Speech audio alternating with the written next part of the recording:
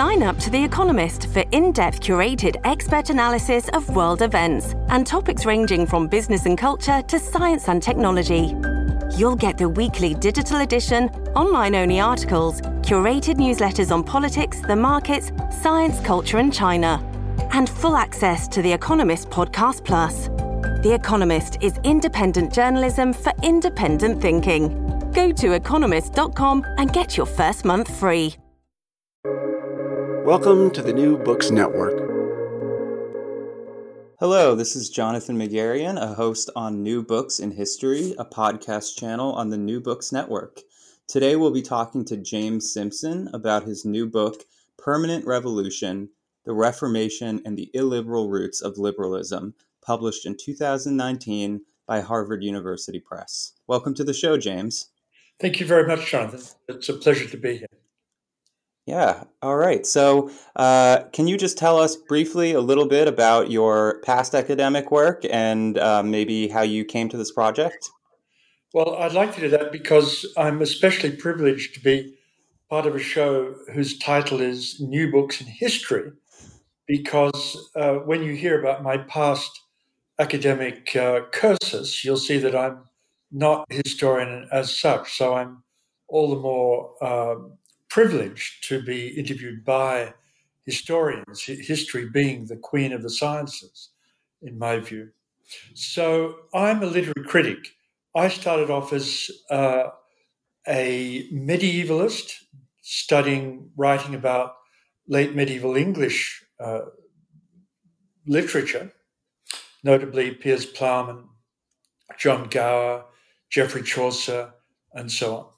And I did that for the first 20 or so years of my career. But since then, I've expanded both the discursive and the chronological range.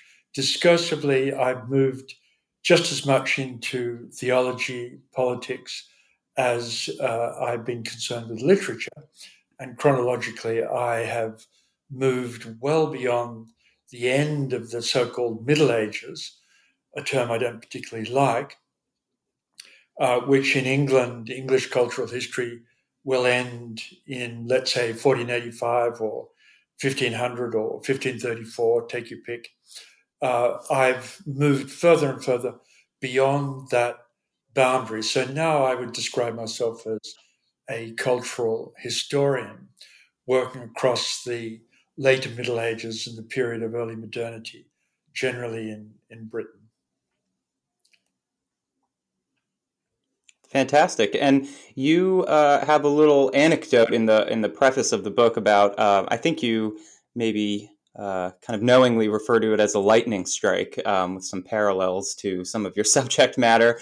So could you describe a little bit about how you came to this particular project? Well, that's actually a story with a long chronology and a very brief chronology. You refer to the momentary chronology of someone saying something in a seminar, an early modernist Milton seminar, that struck me very forcibly.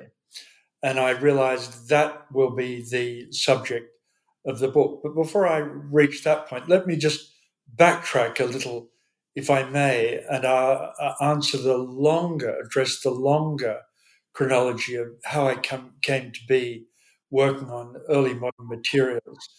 I was commissioned in the late 1990s to write a literary history of English literature, late medieval English literature, starting from 1350.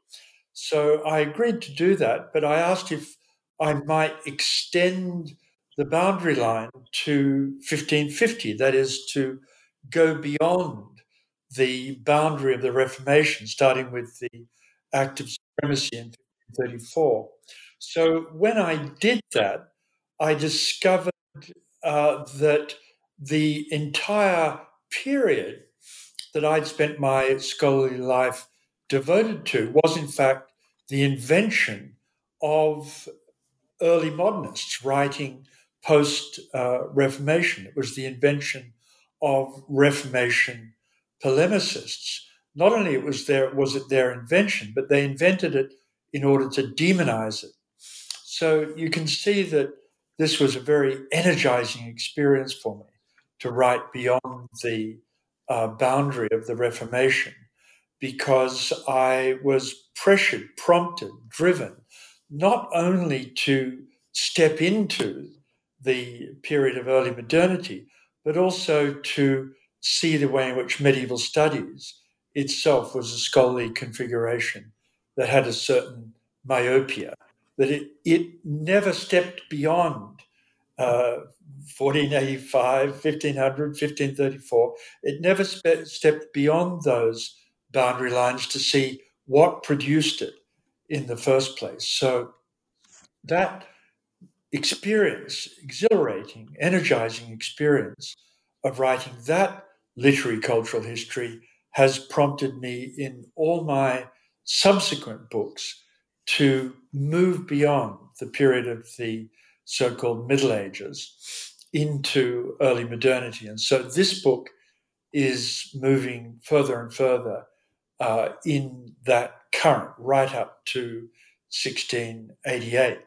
So that's the longer chronology. The shorter moment chronology to which you kindly refer is I'm sitting in a Milton, Northeastern Milton Society seminar, to which I'd been kindly invited by my former beloved, belated colleague, Barbara Lewolski.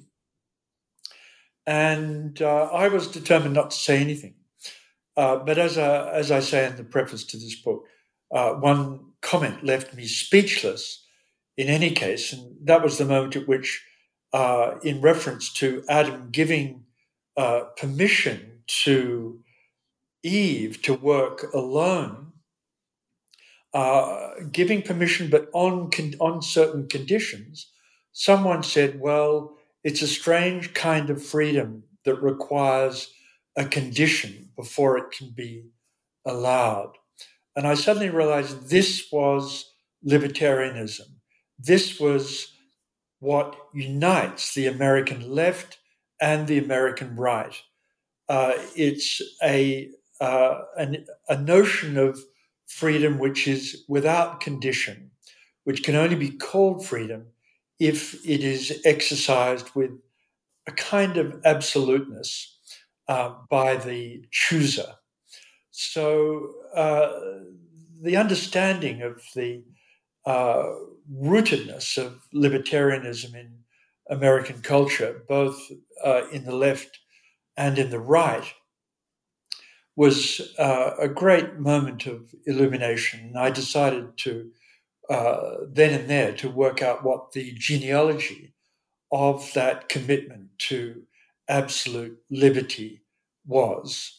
So that was the larger, the longer, and the shorter moment of genesis for this book. Yeah.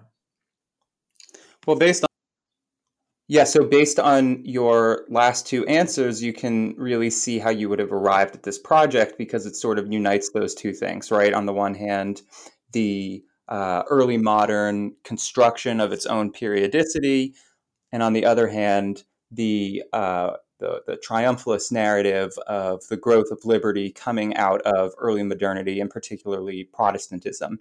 And so you are reacting a lot in this book against Whig historiography, which you say has really shaped this kind of historiography, this historiography of liberty, and you also claim is still something that is really with us, despite historians' sort of performative repudiation of being Whig. So could you tell the listeners a little bit about what Whig historiography is and how it's really left its mark on this subject matter? Surely. British cultural historiography since the Reformation has been absolutely committed to the Reformation. British identity and the Reformation go hand in hand. One is not possible without the other. That was the default position, with, of course, many counter voices, but that was the default position for the 400 or so years between 1534 and let's say 1932, when Herbert Butterfield published his succinct but very powerful little book, The Whig Interpretation of History, in which Butterfield says that the Whig historian likes to think that that British commitment to liberty flows in an unbroken stream from the Reformation. Whereas, says Butterfield, the story is in fact much more complicated. The story involves British cultural history, the experience of British history, having to push against precisely many of the key features, all the key features, I would say, of Reformation culture in order to shape versions of British liberty. So that was in 1932 that Butterfield kind of characterized the ironic shape, the tragic shape of British cultural history. Tragic because early modernity is a period of tragedy, and ironic because the formulation of British liberty can only be made by, when you look at it dispassionately, can only be made by repudiating the key features of Reformation culture. So that's the broad state of historiography that I began with. And I noticed that despite what you rightly call the performative repudiations of Whiggery in just about every British historian you care to look at, despite those repudiations, the story of Whig history actually remains astonishingly intact. What we have instead of the explicitly religious confessional commitments to Protestant triumphalism are secularized versions of what other people have called Heilsgeschichte, what Hegel no doubt calls Heilsgeschichte, of salvation history. So even since, especially since, decidedly since Butterfield's 1932 intervention, British historians have been continuing to promote Whig triumphalism. It's just that they've done it in secularist form, whether it be Christopher Hill or Keith Thomas, for example. These great historians, and they're definitely great historians, are still working within versions of Whig triumphalism, where the Catholic Church represents all that is irrational and obscurantist, and Protestantism represents all that is rational and pointing towards the key cultural phenomena that produced British constitutionalism. So, Whig triumphalism is still very, very much, in my view, alive and kicking. And this book, my book here, is designed to push pretty hard against it. Yeah, and I think it absolutely does that. And I think it does it in a way that's refreshing, because there can be something frustrating and paradoxical about, looking at this period, right? Where on the one hand, this is, if you're going to do the history of liberalism, you kind of have to start it somewhere. And it's clear that you have to put it somewhere in early modernity, depending on, where you want to come down on it. But it's obvious that somewhere in this sort of miasmic past, it comes from early modernity. But on the other hand, this is also one of the most violent, repressive, absolutist, doctrinally schismatic periods in Western history. And it seems to me, correct me if I'm wrong, that the innovation of this book is that you kind of say, well, actually, you don't have to resolve that paradox, because the paradox is, in fact, the answer. That is 100% my position.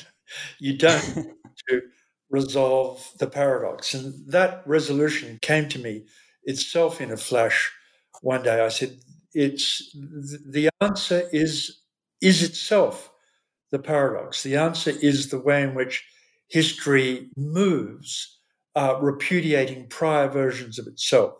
So just to unpack exactly the paradox to which you point, I agree 100% with early modernists who say that when we look to the origins of modernity, we look to what happens in the 16th and 17th centuries. Well, not quite 100%, but still very significant. We look to the beginnings of our modernity. When we want to understand who we are, we look to the 16th and 17th centuries in significant part. So up to that point, I agree with them. Where I start to disagree is in their triumphalist account of early modernity, whether that triumphalist account be of a kind of liberal Protestantism, an especially wrong account, diametrically wrong account of 16th and 17th century evangelical Protestantism, or whether their account be in terms of secular humanism, the so-called Renaissance version of early modernity.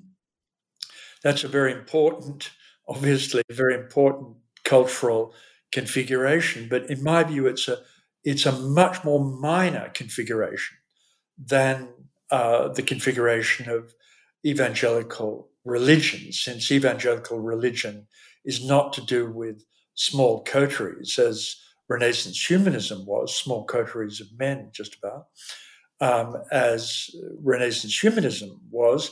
But evangelical religion was legislated for every single soul in Britain between the 16th and across the 16th and 17th centuries.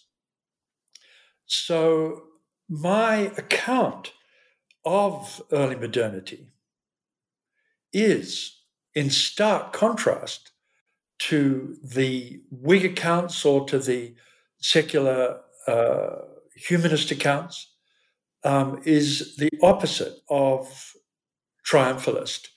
I see what happens in the 16th and 17th century as an intensely violent, tragic period of European and British history. After the 20th century, which takes the cake, despite Steven Pinker's rosy account of the way in which history is getting better and better, after the terrible catastrophes, murderous catastrophes of the 20th century, then I think we have to look to the 16th and 17th century for the maximally violent period of European history, where upwards of 40% of the population of the empire dies between 1618 and 1648, where 25% of the population of France will die in wars of religion between, starting from 1562, where 200,000 people will die in Britain in the 17th century. The list is the litany of murderous, lethal statistics is very long. I won't continue it, but that's just the start of giving an account of our European, our British, our American early modernity as non-triumphalist, as a period of tragic violence. Right, and there's a number of ways that this book really intervenes incisively, but just to piggyback off of that, one sort of concomitant to triumphalism is, I guess you could call it, right, like unidirectionality, and this book is not that, right? It's sort of time and history doubling back on itself in almost like dialectical movement. So I'll try to characterize the thesis, and you can tell me if I'm getting it right. But essentially, it's that Protestantism is intrinsically a self-conflicted tradition because of its revolutionary nature. It continuously repudiates its own tradition. It's therefore in a state of permanent revolution, targeting earlier versions of itself more so than Catholicism. And through this complicated agonistic movement, eventually, after long periods of internal consumption and violence, political theory and society and religion has to find ways to make its own violence and its own self-consumption bearable. And that is where we should look for the roots of liberalism. Jonathan, you are a very good reader. There's no need for me to contribute to this interview anymore. You have completely understood my book. There's nothing more for me to say. I'm being slightly facetious. No, you've got the thesis of the book with complete accuracy, whereas historiography, had for 400 years and still continues one way or another in slightly more covert forms, whereas historiography has pitched the key confrontation as being of early modernity as being between absolutist Catholicism and liberal Protestantism. I myself argue that while that conflict is massive, indisputably, that there's much more interesting conflicts going on within Protestantism itself, and that Protestantism is necessarily self-conflicted precisely because it is always repudiating prior versions of tradition and therefore repudiating prior versions of itself. As soon as a tradition forms, which is not grounded on the naked text of Scripture, as soon as a tradition forms, you'll have a schism within Protestantism. And it's that internal kinesis of Protestantism, internal movement within the Protestant tradition. I use the word tradition. It's that internal kinesis within the Protestant tradition that produces an ever more schismatic, self-divided culture, the result of which is precisely the evangelical culture, which is still extremely powerful in the United States, as one key version of modernity, one key claimant to modernity, and its heretical sibling, I would say, which is the liberal tradition. Liberalism, as one reviewer of my book said, is, in Simpson's view, a Protestant heresy. That's a really brilliant perception, I think, one that I very willingly, readily accept.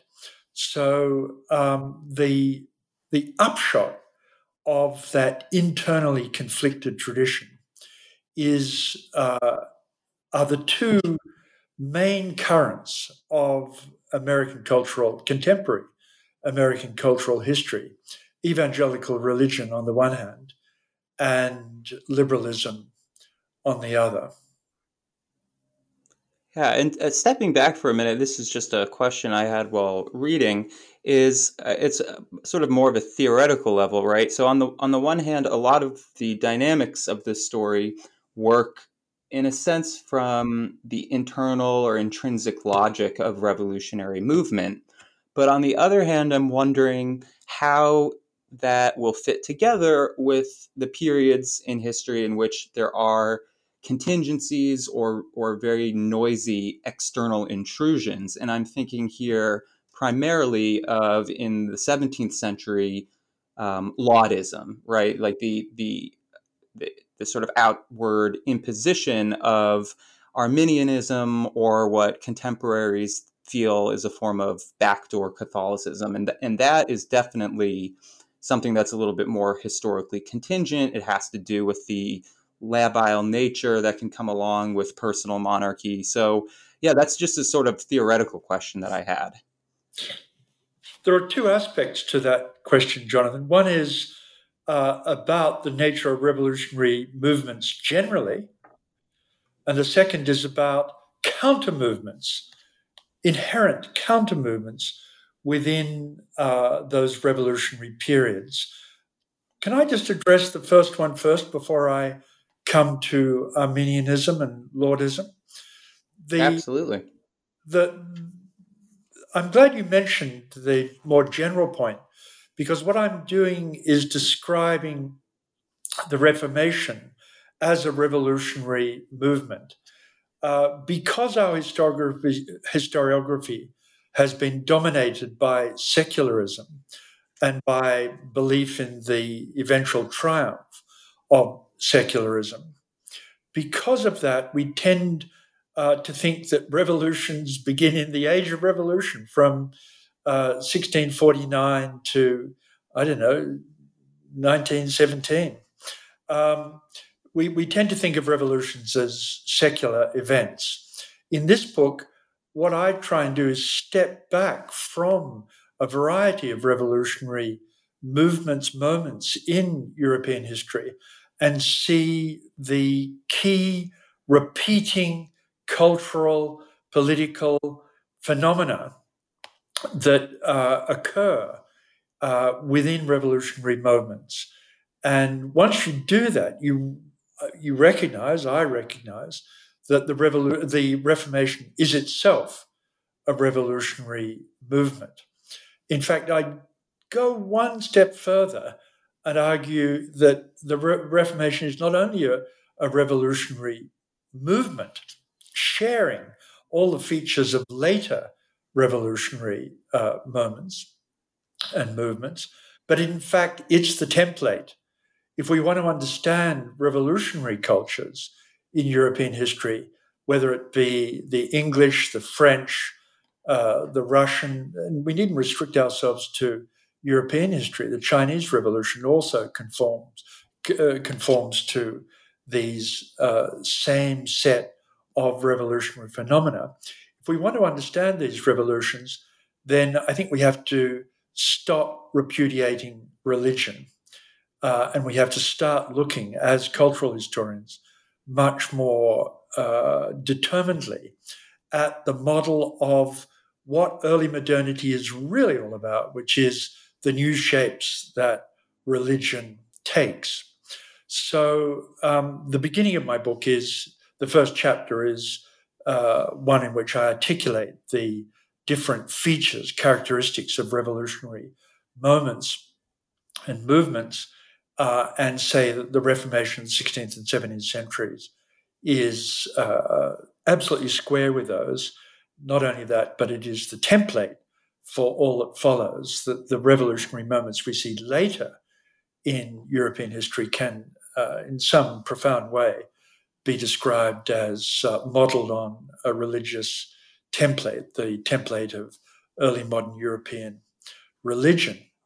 So that's my address to the larger question about the way in which the Reformation is itself characterizable as a revolutionary moment. But your question is more specific.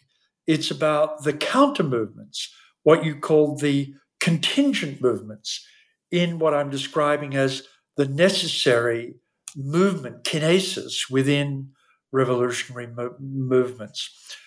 Here, I'm just going to disagree with just one of your words. I totally agree that one has to look at the counter movements within revolutionary movements, but I don't think they're contingent. I think they're absolutely inevitable. The fact that we have Arminianism arriving in England very soon after the Council of Dort in 1609, 16 to 9 or 10, we have Arminianism, that's to say, an account of free will somehow trying to escape from the prison house torture chamber of predestination. We have that arriving in England very soon after this strong affirmation of strict Calvinism at the Synod of Dort in the Low Countries. We have it arriving, in the early 17th century. And throughout the 17th century, Arminianism is one way or another trying to break free from the prison house, as I call it, the torture chamber, as I call it, of predestination. It seems to me that this is not a contingent movement. It's full of paradox.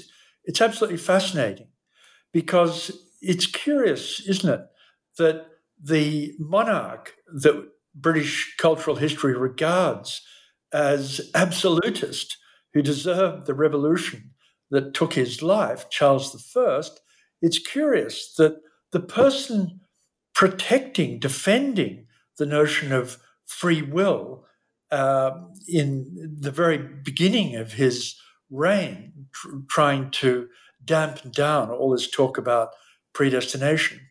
It's curious that the person defending free will is the absolutist monarch, whereas it's the revolutionaries, paradoxically, who are the opponents of free will, the fierce opponents of any notion of free will, merit, or works, because such notions detract from the absolute prerogative of the evangelical early modern God.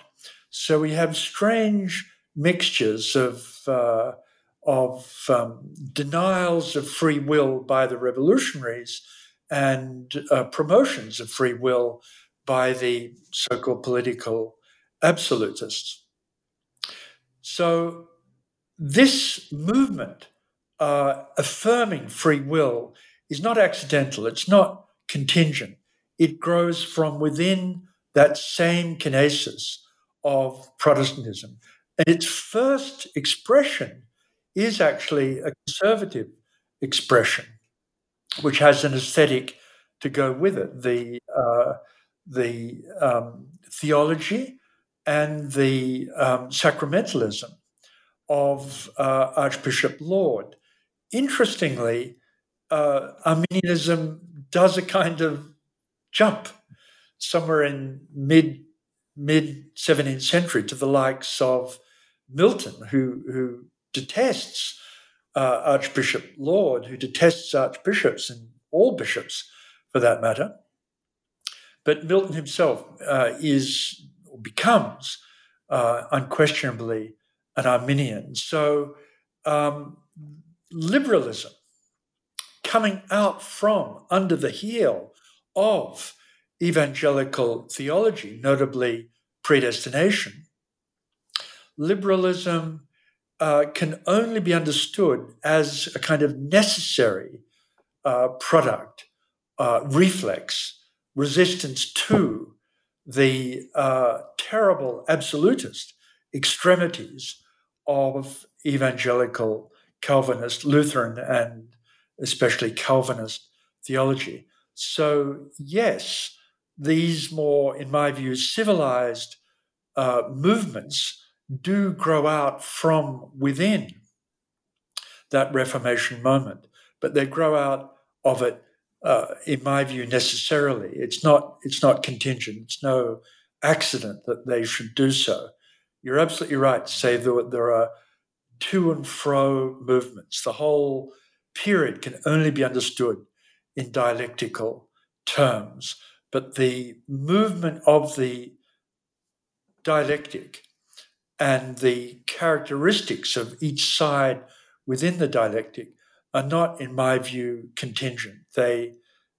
They're plausible, predictable features of a revolutionary period.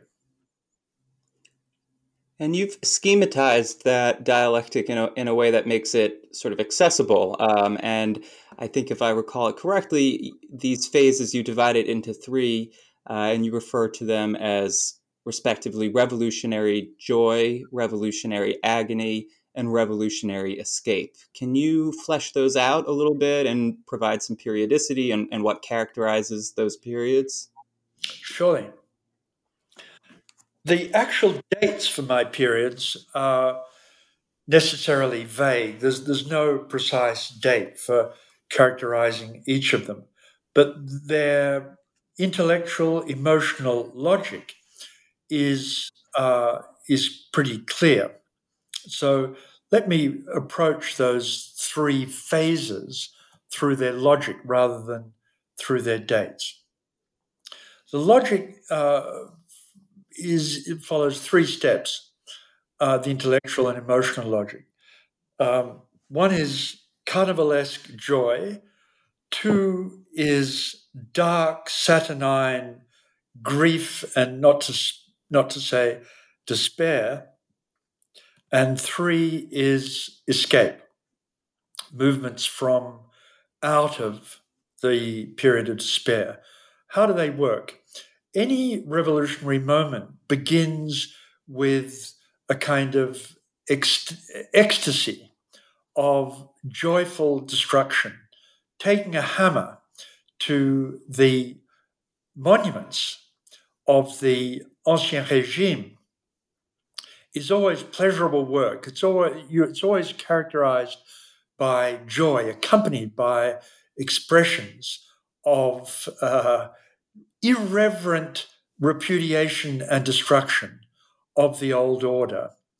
And I'm going to take the example of iconoclasm as just one of the various features of revolutionary movements and moments to give an account of this emotional, intellectual logic. So period number one is joy. You walk around with the hammer, you smash the statues of the saints. We should remember that the iconoclastic activity in Britain legislated iconoclastic activity whereby every religious image had to be destroyed. That's a very tall order.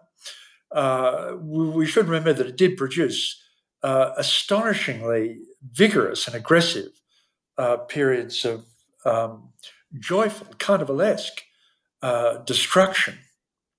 Upwards of 95% of the religious imagery of East Anglia, for example, has been plausibly argued to have been destroyed. Anyway, that's period number one, phase number one, carnivalesque joy. But that period tends to be followed by extremely painful self-reflection and concern about the self. How does that work in terms of iconoclasm? The problem is that after you've destroyed all the images, you've got the gaps where the images were. You've got the spectral presences of those whitewashed walls or the hollows where the statue of the saint or of God had previously been. The statues are still there as spectral presences, one way or another, just as the frescoes were.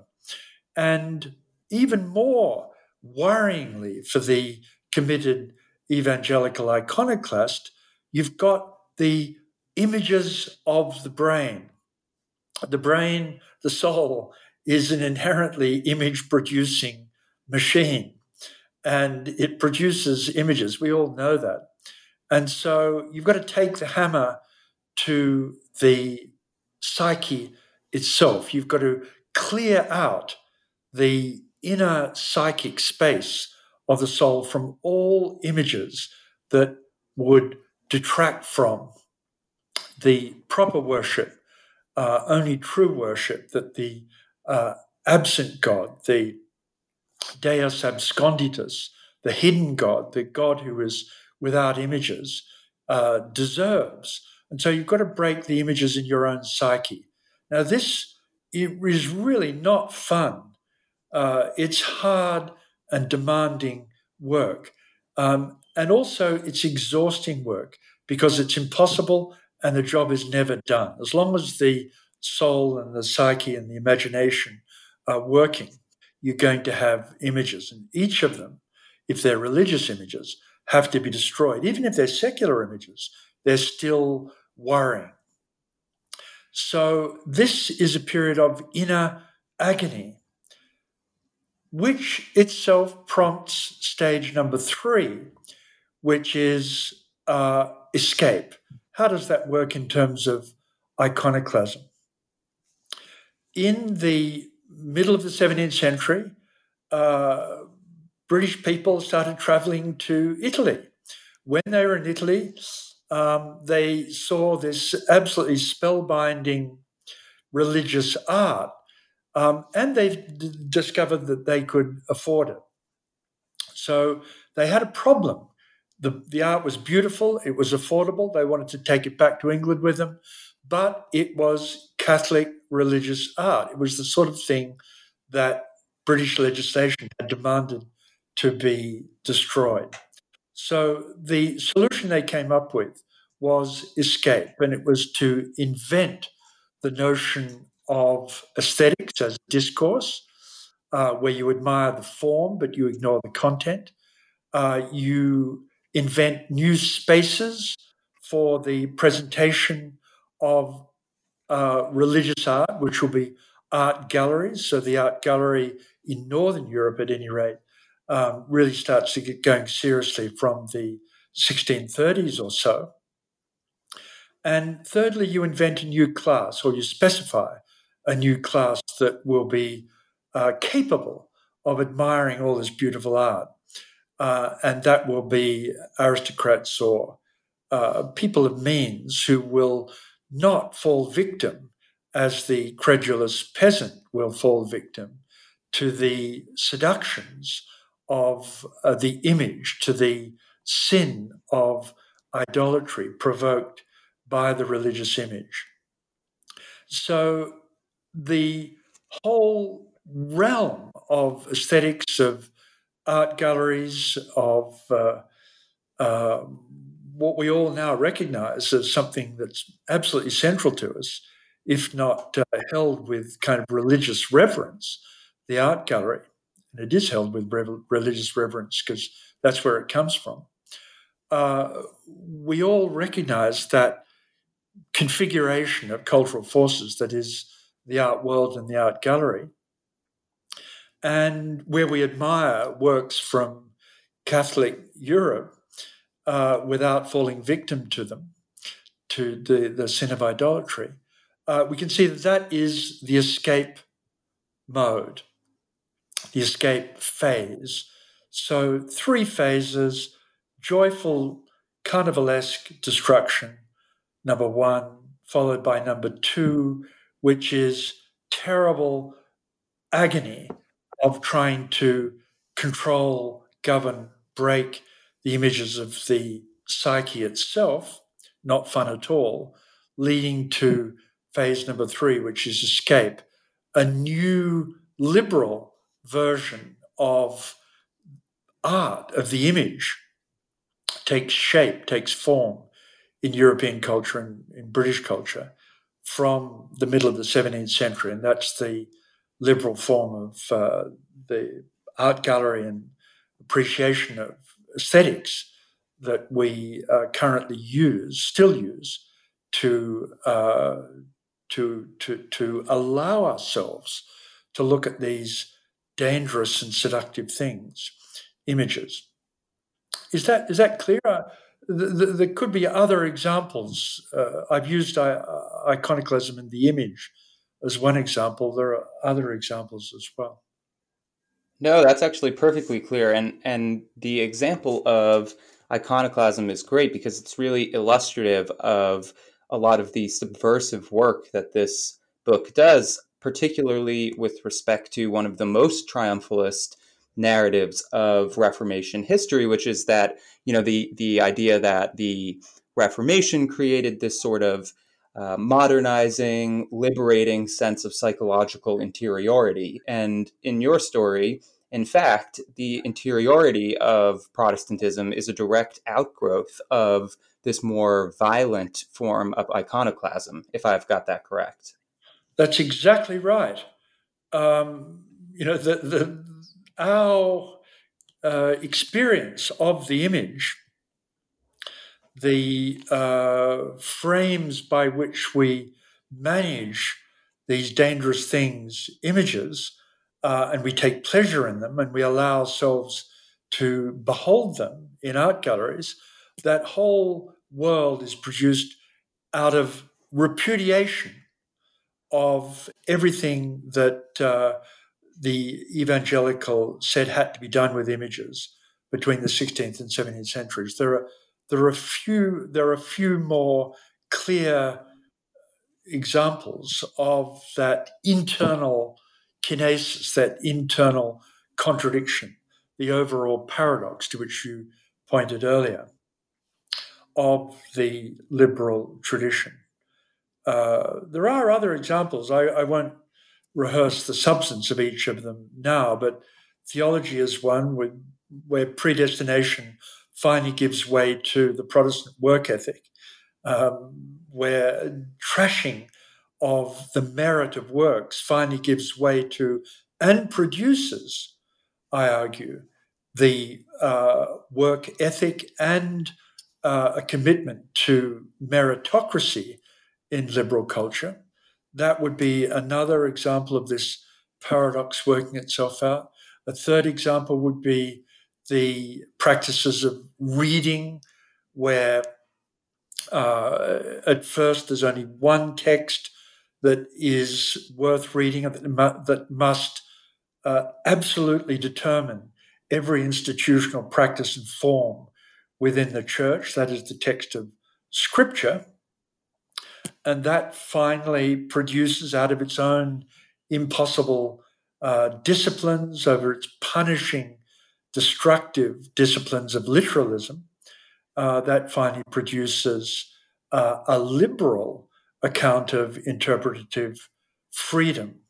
But where we're going through the same story each time of those three phases, whether it be iconoclasm, whether it be theology, whether it be reading. I didn't talk about hypocrisy, but that too, there are 3 chapters devoted to hypocrisy in the book. That too would be susceptible of the same intellectual logic of these 3 phases.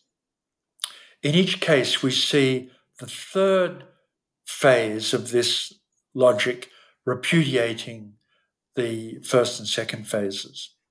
In liberal culture, the third phase is still alive and kicking in many evangelical cultures, by the way. It's not all in the past. And don't worry, I definitely have more questions about the specific examples in a second, but I just a couple more general ones, and actually ties directly into what you just said. In terms of this genealogy, one thing that I came away with the impression with, that I could be wrong about, but that was really interesting to me, was that in this schema, the final phase, the synthesis phase, if you will, seems to be the most abrupt of the 3 of them. Now, I don't know if that is a misreading or anything, but if it's not, if the relative speed of the sort of resolution or the birth of a more liberal solution is relatively rapid in terms of the overall roughly 150-year period that the 3 cumulatively occupy, is there some sort of part of the dynamic that would, in your opinion, sort of lead to that? It's such an interesting question, Jonathan. I hadn't put it to myself like that. I had not thought about the relative velocities of these three distinct phases, and it'd be very interesting to meditate on that question. But even as you say that number three is abrupt, I guess I think of Milton. Milton, who is hailed as the great champion of liberty, obviously, but also the great champion of a certain interpretative liberty in reading the Bible. When I come to talk about Milton as Bible reader, I focus at first on Milton as literalist. And Milton is a fierce biblical evangelical literalist for a good part of his career. It's only later on that he flips. And I think your word abrupt, is actually very appropriate to Milton's flipping. Why did Milton flip? Because he had a terribly unhappy experience of marriage. His first marriage, his wife walked out on him very, very quickly. And Milton wanted a divorce. And he was up against a real problem. It's Jesus Christ who says in the Gospels, that which God hath joined, let no man put asunder. It seems pretty clear what Jesus thinks about divorce.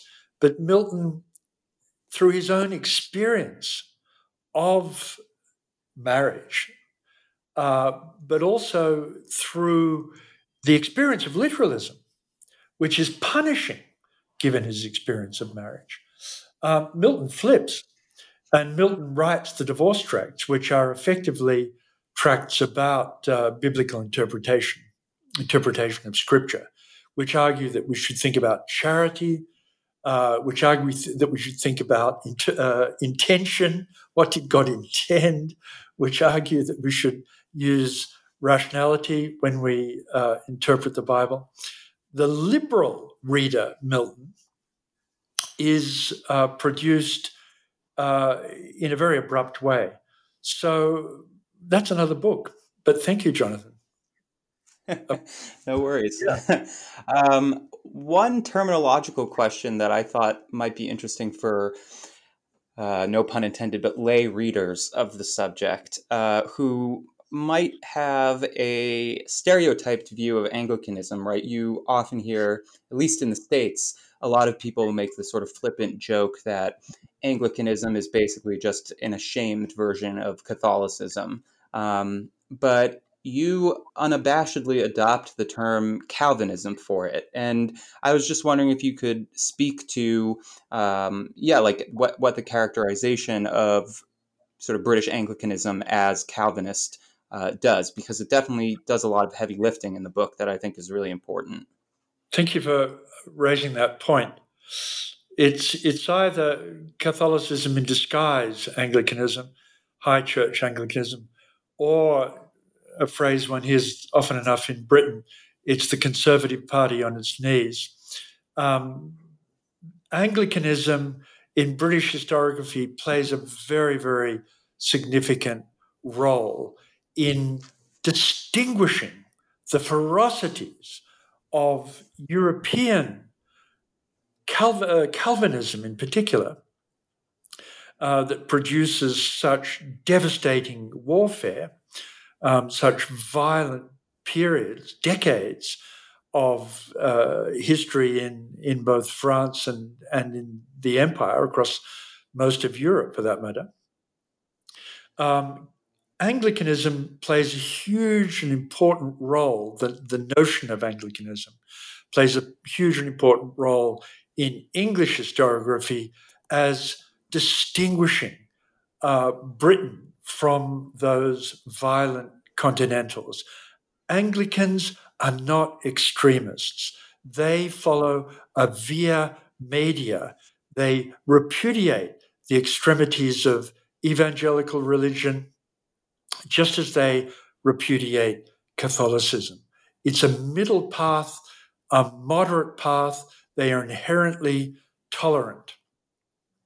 Now, this, in my view, is really a terribly serious error, a mischaracterization which is designed to allow all sorts of misconceptions about the 16th and 17th centuries in Britain to proceed. Of course, there are great figures of moderation within the Anglican tradition. I'm thinking particularly of Richard Hooker, his great work of the 1590s about the English Church. But for the most part, Anglicans are Calvinists. And I think it's really important to say that crisply up front. If you look at the legislation of the Anglican Church, it's one of the articles of the 39 articles is about predestination, for example. So another article is the fact that our works count for nothing. Anglicans are extremists if you think of Calvinism as an extremist movement. I personally do. The Anglicans, and Ethan, sorry, a name is escaping me, historian in Berkeley. Anyway, Ethan, can you hear me, Jonathan? Yeah. Yeah. The name will come. Anyway, he's pointed this out in a wonderful recent book. But that's my view of Anglicanism, that it's a mistake to think of it as conservative, backward-looking. I'm talking about 16th and 17th century Anglicanism, not contemporary Anglicanism. It's a mistake to think of it as moderate, tolerant, and conservative. No, it's a revolutionary movement with all the characteristics of revolutionary movements. But it definitely seems to me like the Calvinist tenet of predestination looms really large in this story. And I would pair it, again, this is free to agree or disagree. I'm interested to hear your thoughts, but I'd pair it with another thing that I think is a sort of conceptual driver of this book, which is the concept of despair. And you really write it quite crisply. I'll quote you briefly where you say the most dynamic and widely diffused forms of early Northern European modernity began with despair. So can you tell me a little bit about what the concept of despair and perhaps its marriage to or outflowing from predestination does in your story? Sure. Ethan Shagan was the name of the Berkeley historian I was trying to think of a moment ago. Excellent book on Anglicanism in very much the terms that I was just describing. I think despair is a key player in my book, as you rightly suggest. And I focus on that not only because it's true in my view, but also because if anything can immediately undo the triumphalist account of early modernity that we get from a variety of historians, it's the notion that the main or a main experience of early modernity was Hamlet's despair. It's no accident. Shakespeare was not careless when he makes Hamlet a student at Wittenberg. It's Hamletian melancholy, which is characteristic of a great deal of early modernity. Now, why do I say that? I say it because I'm a medievalist. Despair in 14th, 15th century English theology is not a big deal. Despair appears in penitential tracts in the very, very margins of a given author's eye. Chaucer's Parson, who delivers a penitential treatise of the last of the Canterbury Tales, gives a few lines to despair and how we must avoid what he movingly calls wan hope, when our hope has become wan. The despair doesn't feature anywhere else, really, in Chaucer's oeuvre, the Canterbury Tales, or in much of the rest of late medieval English literature. Perhaps Piers Plowman would be the one potential exception. But in any case, what I'm arguing broadly is that despair has a relatively low profile in late medieval English literature and theology.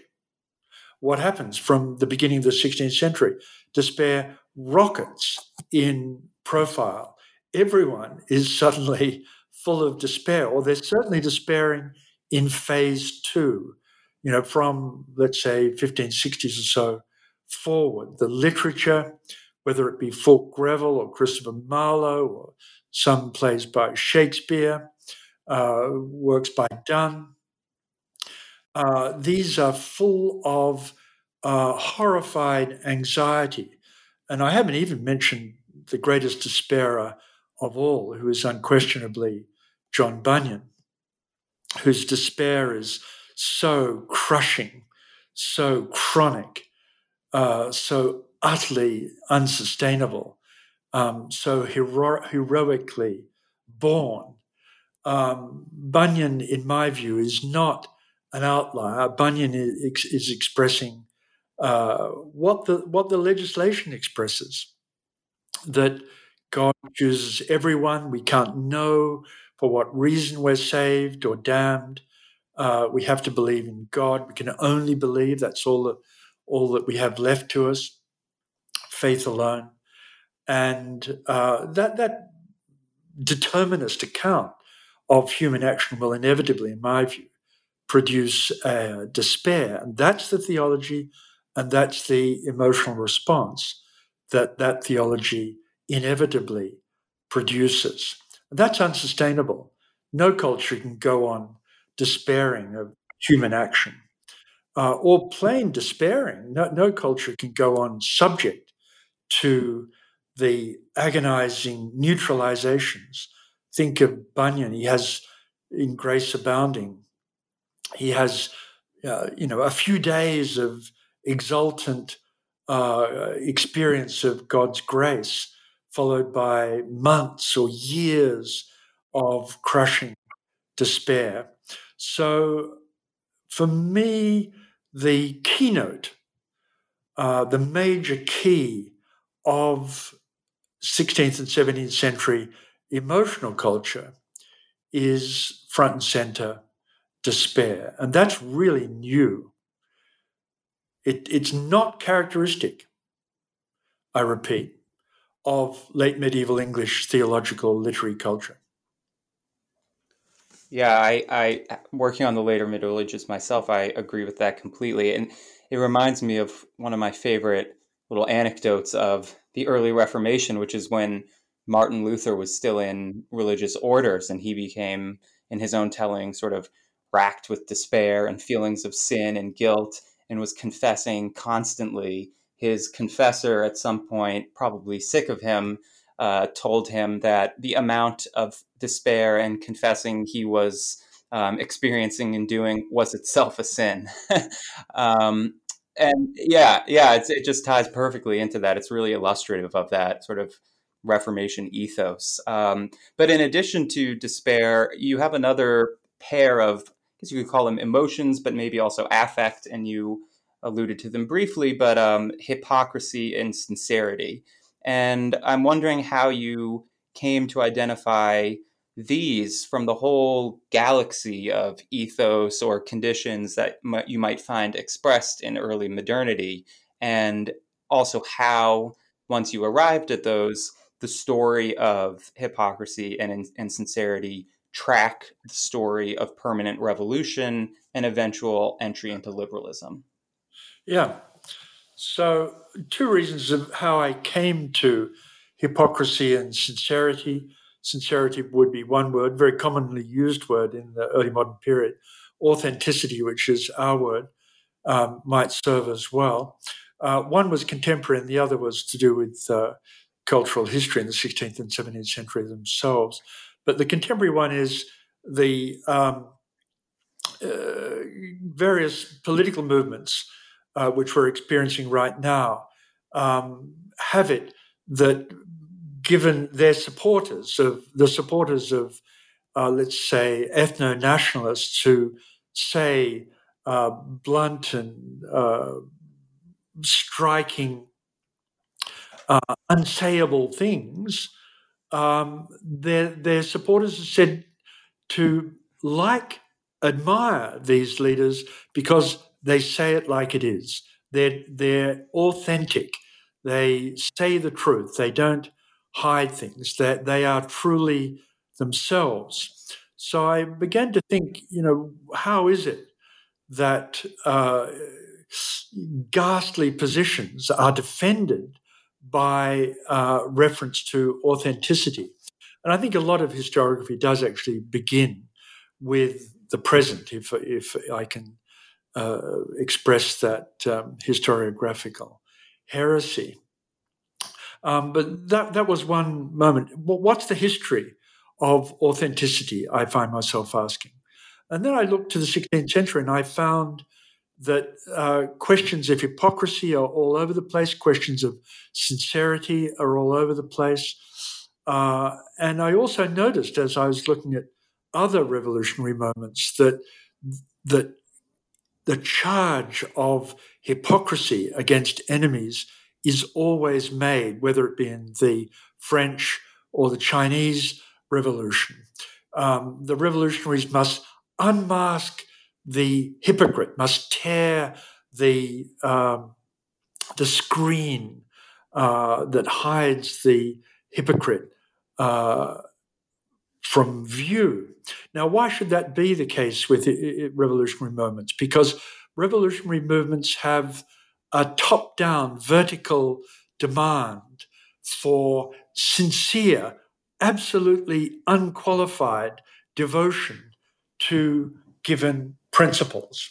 Now, you and I know, as everyone else does, that the human psyche is a particularly refractory creature. As soon as you order the psyche to do something, it will disobey. So the first movement of the evangelical anti-hypocrisy movement is that characteristic of that first carnivalesque movement. Evangelicals take particular pleasure in calling their opponents heretics. But phase number 2 is, once again, much less fun, not carnivalesque at all, because the psyche of the evangelical is saying, well, maybe I'm not 100% sincere. Maybe I have doubts, which I'm hiding from myself. Of course, you'll have doubts if your ethos demands absolute unqualified commitment to a given position. So the evangelical in phase 2 says, maybe I have doubts. And then thus begins a really agonizing period of self-criticism and self-destructive ferocity against possible evasions within the self. And that phase 2 will give way to what we see in the 18th century as a return to forms of hiding which are regarded as positive. That's to say, irony. Irony is suddenly back in favor in the 18th century and from the end of the 17th century. But for the evangelical, irony is a sin because it's a form of hypocrisy. The word irony, after all, means mask. It's the mask of the actor, the iron. So we can understand, if we're thinking about contemporary culture and the way in which authenticity is playing a very large part, rather shocking part, in our contemporary culture, we can see that praise of authenticity against hypocrisy has actually a very long and interesting history. And it's especially with regard to priests, that ecclesiastical figures, that the charge of hypocrisy is made. The problem is that with the priesthood of all believers, as touted by Luther and, especially by Luther, with the priesthood of all believers, then we're all suddenly vulnerable to the subject, to the charge of being hypocrites, because we are now priests ourselves. Have I answered? Yeah. Oh, yeah, absolutely. And it just makes me think of one of your examples who comes up again and again and is really, I'd say, the most dynamic subject of yours is unsurprisingly Shakespeare, who very often is illustrative of these certain moments, but also at the same time as being illustrative of these different phases, is sort of the one figure who is able to stand against the tide of history and is able to accommodate a lot of different pressures all at once. And irony is a great example. Shakespeare just emerged in this book, and he emerged as the opponent or the polar opposite of Milton. Milton, the great champion of the liberal tradition, in my book comes out as a much more complicated, self-conflicted, mixed figure, and in many ways a very questionable figure through his various forms of absolutism and authoritarianism. His politics, for example, absolutist.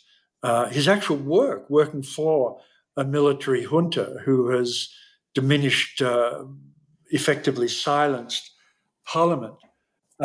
Milton, by my money, is a much more interesting figure than is accounted for by the rather tired, jejune, liberal account of Milton as the great and unqualified champion of liberty. No, it's not Milton, as a recent scholar in Princeton has it, that writes a book saying, "Is Milton better than Shakespeare?" In which he answers yes. No, I say Shakespeare's better than Milton, to put it very, very crudely. These are absurd questions, rhetorical questions.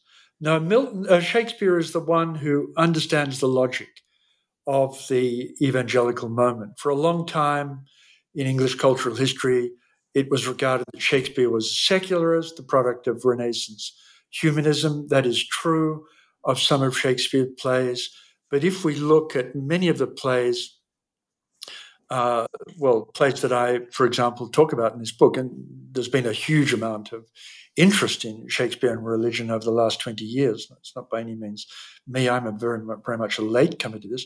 But if we look at Hamlet, if we look at Measure for Measure, if we look at The Tempest, we can see profound religious Winter's Tale. We can see profound engagements with sane, civilized engagements with evangelical culture in such a way as to point forward to a future in which we can sanely live flourishing lives from outside of being under the heel of evangelical religion. Shakespeare's the hero of my book, definitely.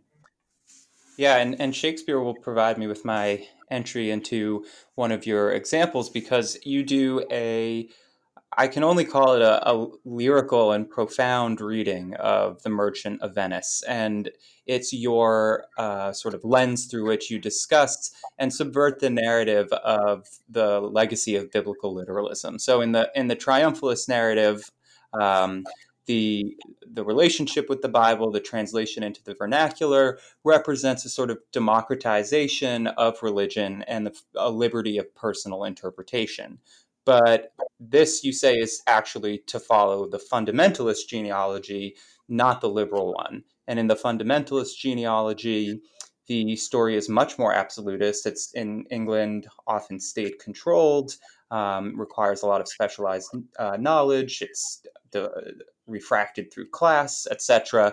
And you offer a rereading of The Merchant of Venice that allows you to discuss this more broadly. So if you could talk a little bit about, the topic and its broader contours, but also your specific rereading of Merchant of Venice with respect to its implicit critique of biblical literalism. Thank you. Someone once asked me why I should focus on literature in particular as the evidence of my case about the larger structure of Protestant culture and Protestant tradition. Why literature? Well, there are many reasons for that. Literature is always where the truths are. Literature is always very sensitive to deep pasts and long-term futures. But it's particularly true in the 16th and 17th century because evangelicals are going to kill literature if they possibly can.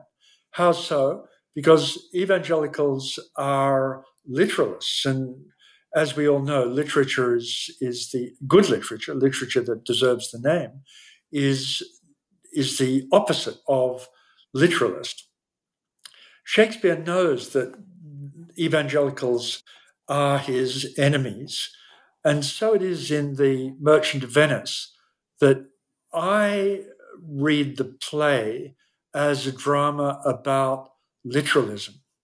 I read it as a drama about literalism, which is much less about Jews versus Christians, although it's about that too, because Jewish biblical reading practice was ridiculously repudiated as merely literalist in a very long tradition of Christian hermeneutics. So it is about Jewish-Christian relations, yes, but much more deeply and urgently, it's about biblical hermeneutics. It's about biblical interpretation, and it's about an evangelical account of literalism versus a sane, charitably driven, rational account of what and how words mean. In my view, the 16th and 17th century violence that completely swamped Europe and including Britain was in good part a violence produced out of the crisis of reading.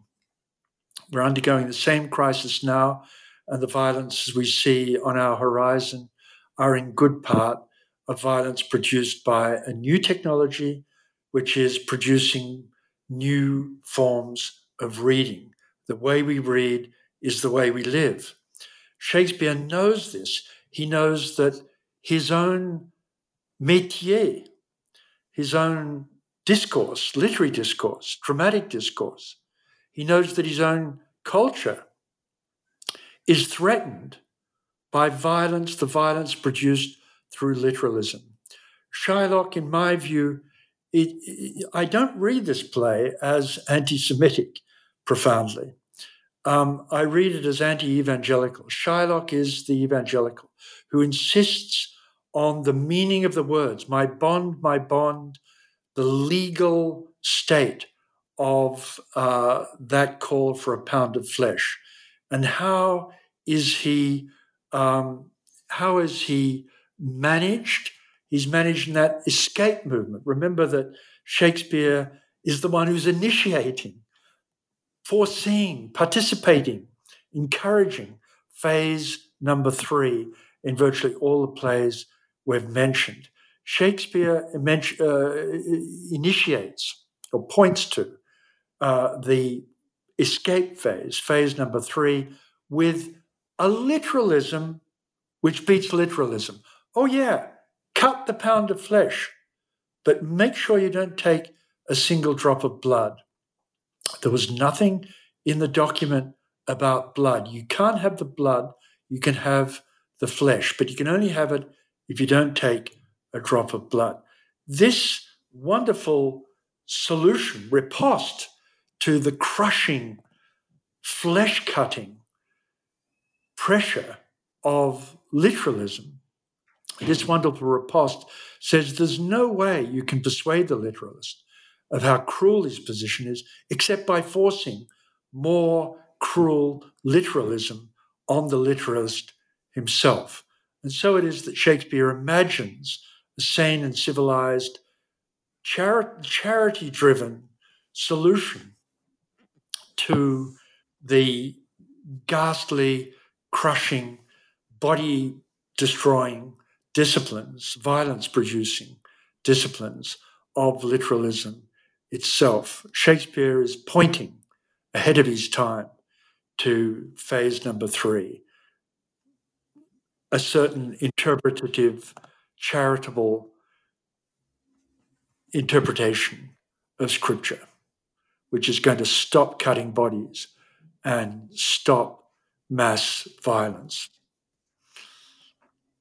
I think we should end where you end, which is a disquisition on the history of liberty. And as with everything in this book, you seek to overturn a number of sacred and established narratives. And in this chapter, you do it by making a distinction between liberty in the singular and liberty plural, liberties.